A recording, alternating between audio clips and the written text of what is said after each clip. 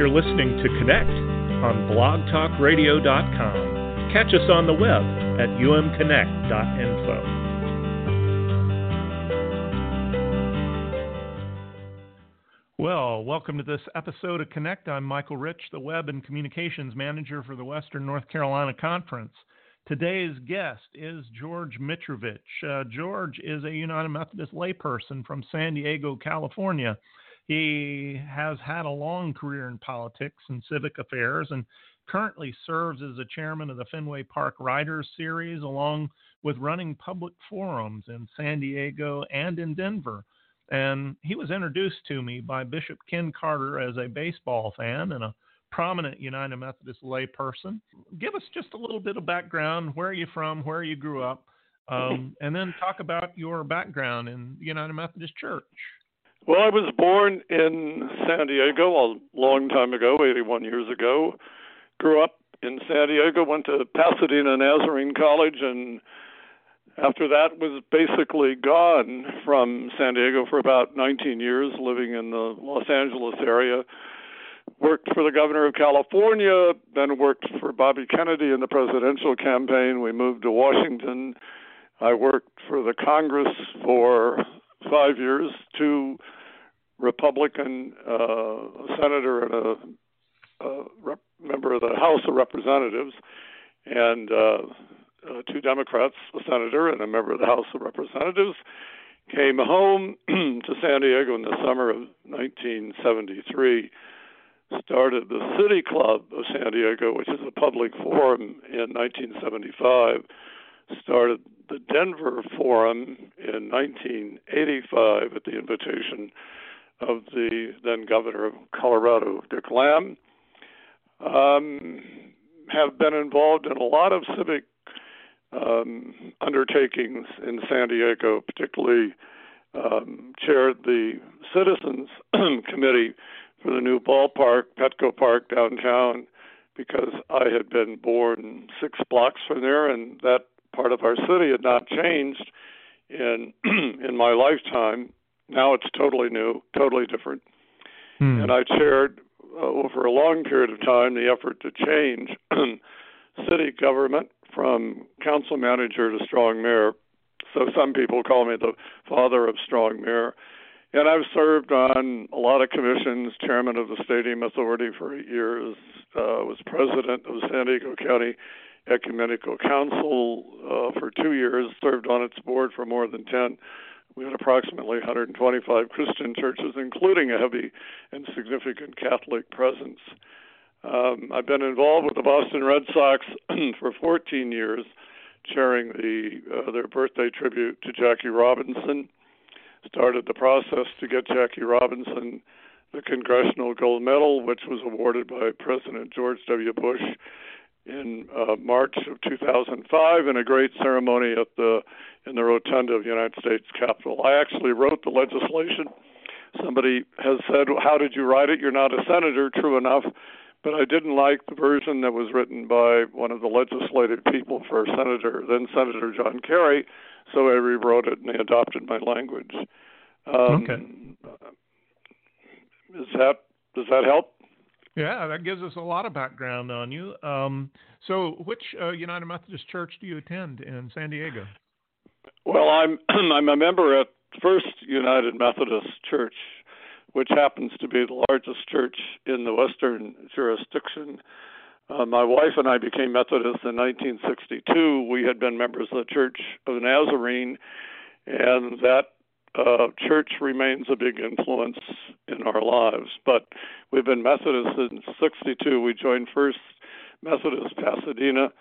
I had been greatly influenced by Gerald Kennedy, the bishop of the Southern California Arizona Conference, and, by the way, the only Methodist bishop to ever be on the cover of Time magazine. He was a significant influence in my life. Now, I was reading in your biography that you spent a little time in the School of Theology at Claremont. When was that? I did, but I wasn't there long. We had 3 children, and I was under the impression that a gentleman was going to help with the cost of going to the School of Theology. But that didn't work out, so I had to go to work, and I did. I worked for the Whittier Daily News, which is a suburban city east of downtown Los Angeles.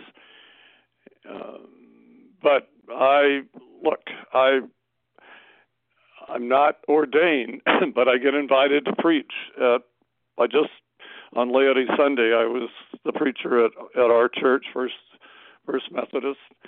I've preached at the National Cathedral. I was in St. Petersburg, Florida, the Sunday after Easter to preach at Pasadena Community Church, which is a large Methodist church.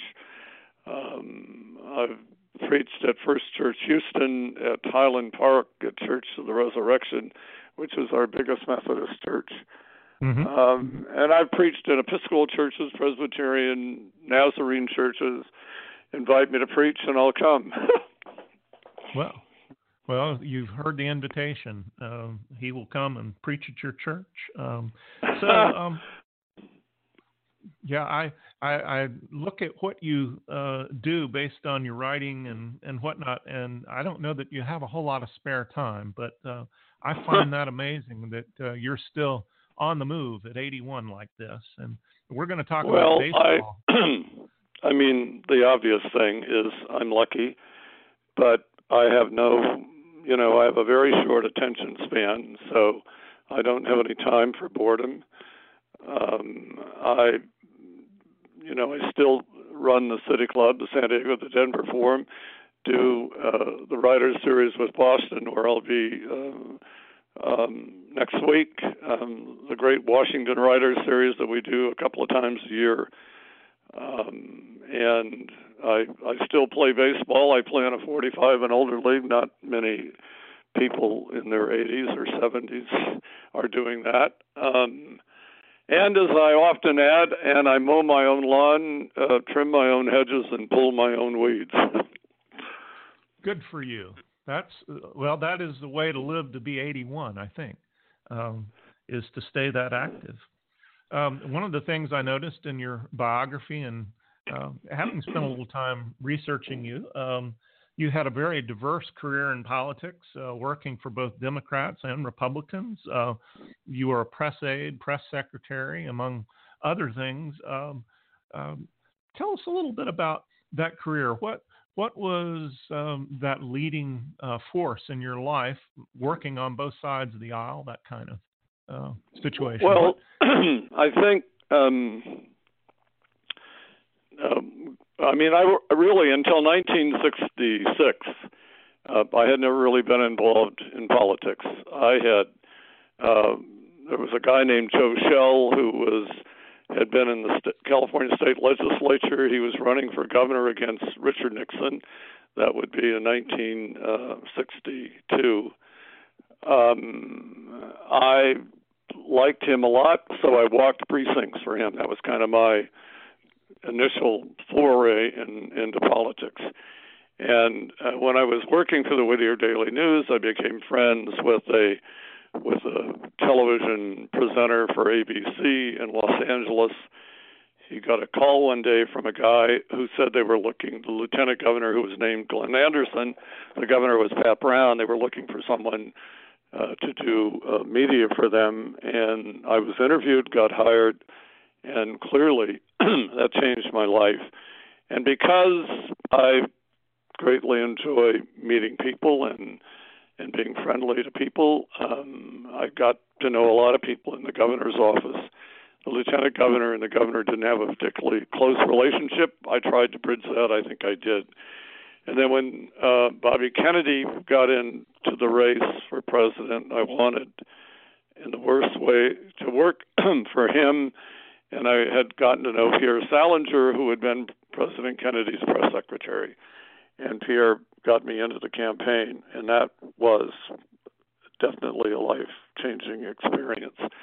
I worked for Charles Goodell, a senator from New York, who had been appointed to the seat, to Bobby's seat when Bobby was assassinated. I didn't go to work for him immediately, but in time I did, and it was a very good decision. I worked for Harold Hughes, senator from Iowa, former governor of Iowa, who was running for president, and had asked me, actually the day after Senator Goodell lost, if I would consider being his press secretary. And a lot of people thought he was going to be president, including me, and Walter Mondale, senator from Minnesota, invited me or asked me if I wanted to be his press secretary. And as it happens, regretfully said no, but I did recommend the person he actually hired to be his press secretary. So I missed out on the chance to work at the White House for 4 years. That was unfortunate. But I also worked for two congressmen, Lester Wolf, Democrat from Long Island, and Seymour Halpern from what's known as the Silk Stocking District of Manhattan, a Republican, but a liberal Republican in the sense that he cared about issues of social justice, but fiscally was conservative. There were a whole lot of Republicans in the House and the Senate at that time who were just that. The person I'd known longest in politics was Mark Hatfield, an outstanding Christian statesman. I got to know him when he was governor of Oregon, and they were committed to social justice, but they were fiscally conservative. But look, it was a hugely different time, no doubt, and we're not the better for it. I mean, it's not that no friendships exist across the political aisle. In Washington, they do. For instance, when Hillary Clinton was in the Senate, someone she often worked with was Sam Brownback of Kansas, who is now the governor of Kansas and who is one of the most conservative people in this country. But we don't hear enough about that. All we hear about are, the disagreements, the vitriol, the rancor, the anger. And look, we're tired of it. I don't care, Democrat, Republican, Independent, Trump person, Hillary person, William Well, Gary Johnson person. We're tired of it. We want to be done with it. The greatness of this country is directly related to being, a people of unity. And at the moment, we're just not. Oh, no doubt about it. And, those discussions will go on even after November 8th. So, well, they will. And I think that, look, Mrs. Clinton is going to be president. That's just going to happen. And her greatest challenge, I believe, will be how do you reach out to all of those people who supported Mr. Trump, who are still angry, still upset. You've got to find a way to do that. And that, I don't know. It's just a very big challenge. She was not actually my candidate in the beginning. I have been a friend of the vice president's for over 40 years. I love Joe Biden. I wanted him to run. We had a 40-minute conversation one Sunday night in which I said, you need to do this, but I didn't win that argument. Too bad. He would have been, people love Joe Biden. They don't always agree with him. But you know what? December 22, I'll have been married 60 years. I don't always agree with my wife. I've said that when you've been married as long as I have, you become an expert in disagreement. Well, there's truth to that. I'll tell you what, George, we're going to take a little break. I've got a couple of commercials. It'll take us a minute, and then we're going to come back and talk baseball because I know that's a love of yours. Oh, my gosh, baseball. I can do that. All right. Thank you. So Thank you here's for a this. word from our sponsor. Hi, I'm Liz Bichelle, Video Coordinator for the Western North Carolina Conference. While my responsibilities include coordinating videos and recording audio, other members of the Systems and Communications team work with databases and computers. Other departments at the conference deal with finances, and others help build vital churches and assist in clergy. While each one of us at the conference staff have differing gifts and skills, we all work together for one mission: to follow Jesus, make disciples, and transform the world.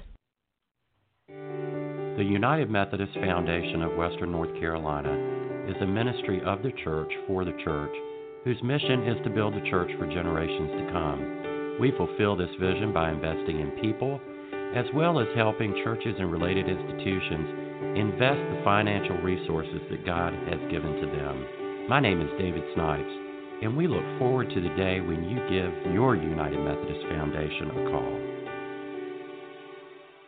And you can find out more about the United Methodist Foundation of Western North Carolina at the sponsor page on our show's website, which is umconnect.info. And we're back now with George Mitrovich. He's on the phone with us from San Diego this morning. Bishop Carter, Ken Carter, was the one that introduced me to you by email. He was telling me about the Great Fenway Park Riders Series over a meal one night, your love of baseball. And so I think that that's appropriate after talking politics. Let's go to something really important in life, Major League Baseball. It's been a heck of a season. It has. And by the way, I love the Bishop. I'm on the board of the Seattle Pacific University School of Theology, and that's how I met the Bishop. And we hit it off right at the beginning because, among other things, hugely talented guy. He's a Red Sox fan, so that was a great connection.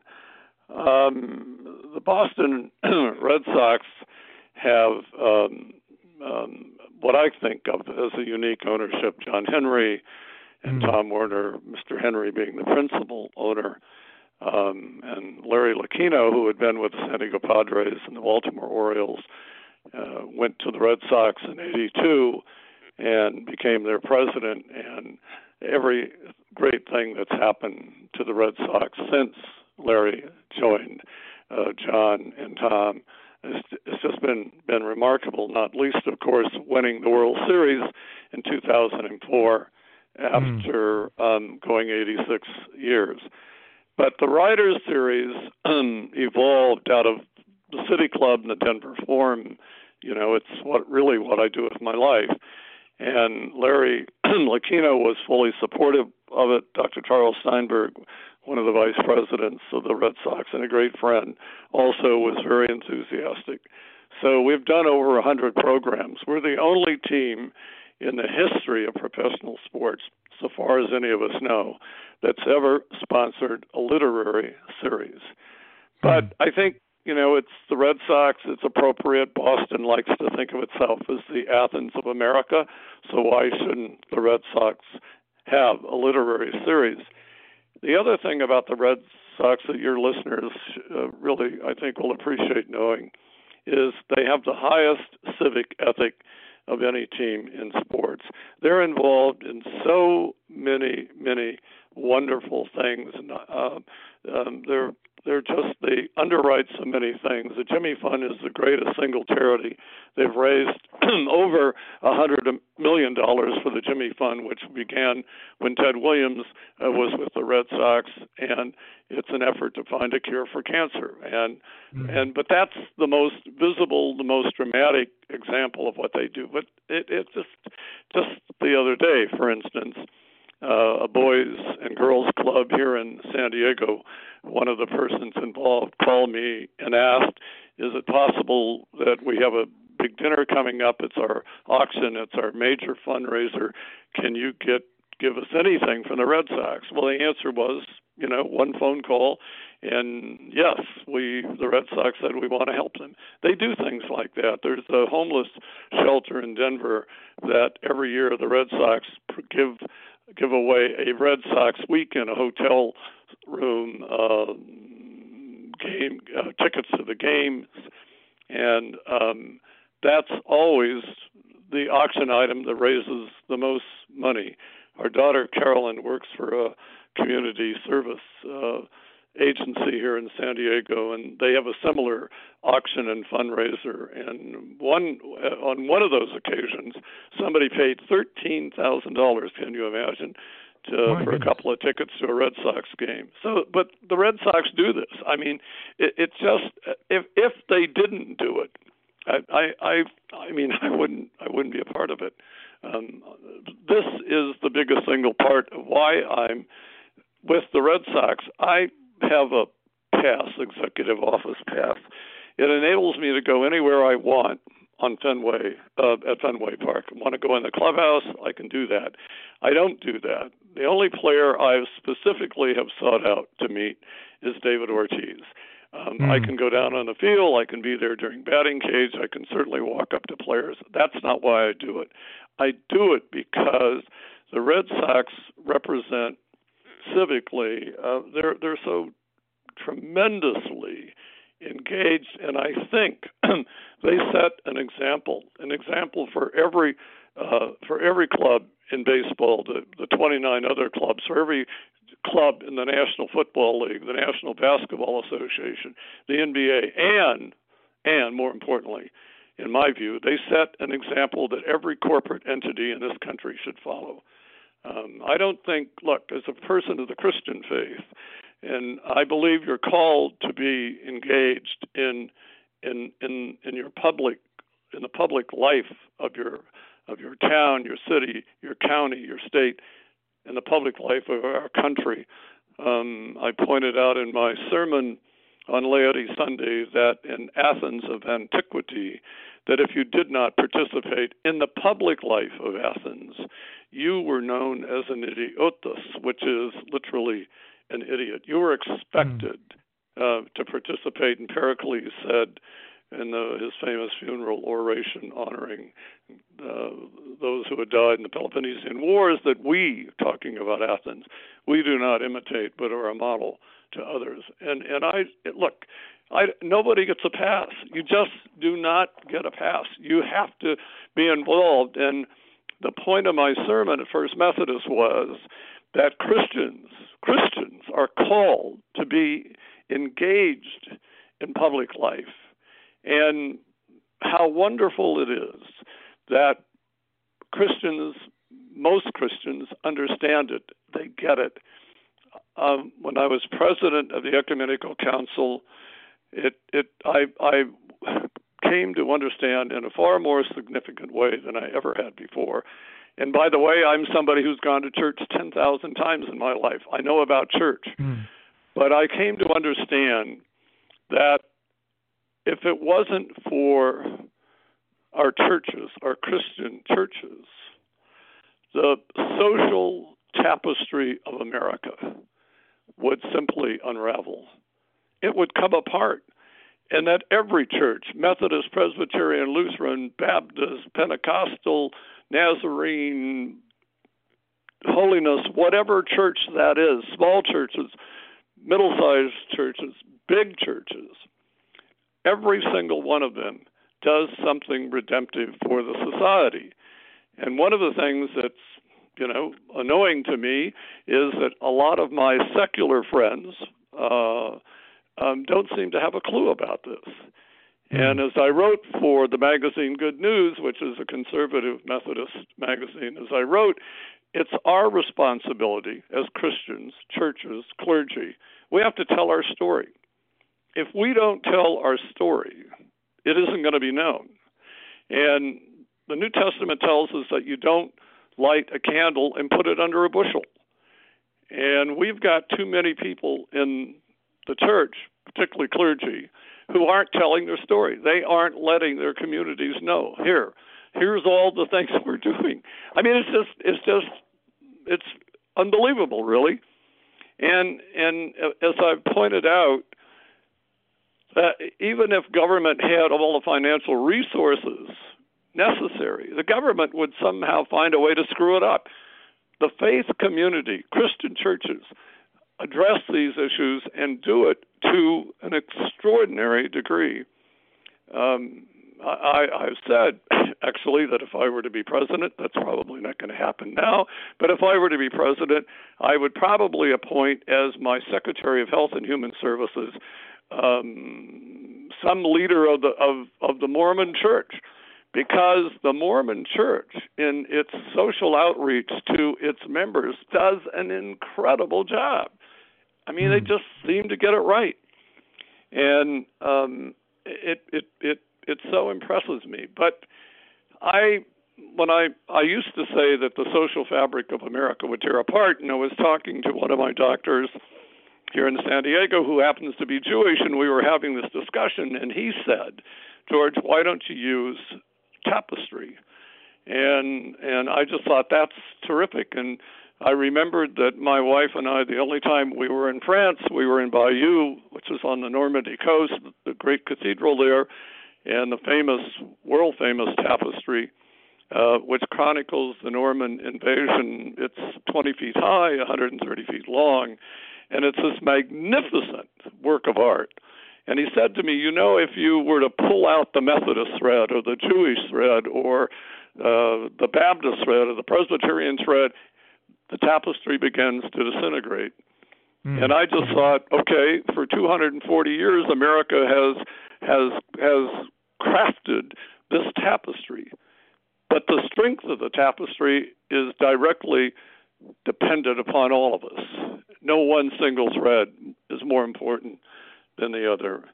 And, you know, the Methodist Church has done some amazing things. 252 colleges and universities started by the Methodist Church. It's just unbelievable. And I was up at the University of Southern California a week ago to speak at the Annenberg School of Journalism, and somehow we got, I always want to know from the class I was speaking to, tell me who you are, tell me where you were from, and pointed out the University of Southern California is a Methodist school. Did you know that? Did you know that in the beginning they were known not as the Trojans, but as the Fighting Methodists? And then someone said they thought about going to Northwestern Methodist School, Vanderbilt Methodist School, Duke, obviously Methodist, Drew, Methodist. It's some of the greatest universities in this country owe their beginnings to the Methodist Church. Isn't that fantastic? It is fantastic. Well, I'll tell you what, we've run out of live time. I've been recording for the last minute or two. But what I wanted to say is, George, you are one fascinating character, and I need to get you on again sometime. Anytime. I'm always happy and honored to be asked, and I really mean that. So I'm happy to come back whenever you want me. That's great. So I have a question. Who's going to win the World Series? Well, in the seventh inning of the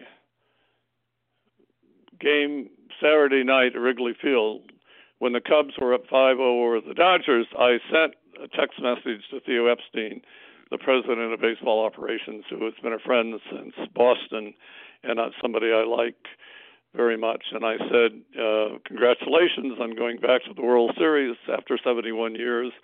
And I said, you will win the World Series in 4 straight. Well, they lost last night, but they still have a chance to win 4 straight, don't they? So we'll see. Last night was kind of an ugly game. And the thing about baseball is the game really turned. The bases were loaded, right, in the first inning. I saw that, yeah. And there were 2 outs, and the game really turned on whoever the batter was. He just hit a little dribbler. I mean, a dribbler down the third baseline and got a base hit and a run scored. And then Lester uncharacteristically hit the next batter, so 2 runs come in. That was really the game. And I do these baseball notes, and I often point out that the game of baseball is so incredibly inexplicable that it doesn't matter how many times you go, you're going to see something you've never seen. When our grandson was starting Little League, I went to all of his games, and I always saw something I hadn't seen before. You always do. You talk to baseball people, they'll all tell you the same thing. It's just, Gene McCarthy, the late senator, was a very great friend. And I'm unique among Kennedy people, and I'm a Kennedy person, and the family says that I am, and I'm close to them. And I'm probably the only Kennedy person that had a good friendship with Gene McCarthy, and I dearly loved him. He said to me one day, he said, George, baseball is a game for intellectuals. So I was sharing that with our daughter, Carolyn, and she looked at me and said, Dad, it's obvious Senator McCarthy's never been to a game at Qualcomm Stadium. She said, she said, he has never sat in the left field bleachers at Qualcomm Stadium. So there's that. Do you see my baseball notes? I am seeing them now, and so I love reading them. You're getting them, right? I am. Yeah. Well, I hope you'll read today. I feel good about what I wrote today. It's a kind of a rag on the phony fans of Cleveland, but you'll have to read it to understand what I'm saying. And I ended it by saying, "May the Lord bless Cleveland. May the Lord make his face to shine upon Cleveland. May the Lord be gracious unto Cleveland both this day and forevermore. Amen. And Lord, it's time." But that has to do with the city, not with the ball club. No doubt. So somebody pointed thanks out. So much for giving us of your time. And it's always fun. I'm one of those individuals of whom it has been said that you never want to ask them the time because they'll wind up telling you how to build a watch. There you anyway, go. That's me. Thank you. The Lord bless you. As well for you. And thanks everyone for listening to us on Blog Talk Radio. The show will be available shortly as a podcast on the Blog Talk Radio page, on the show's website, and on iTunes. Keep up with the latest at umconnect.info. We'll be back next week connecting United Methodist and their stories.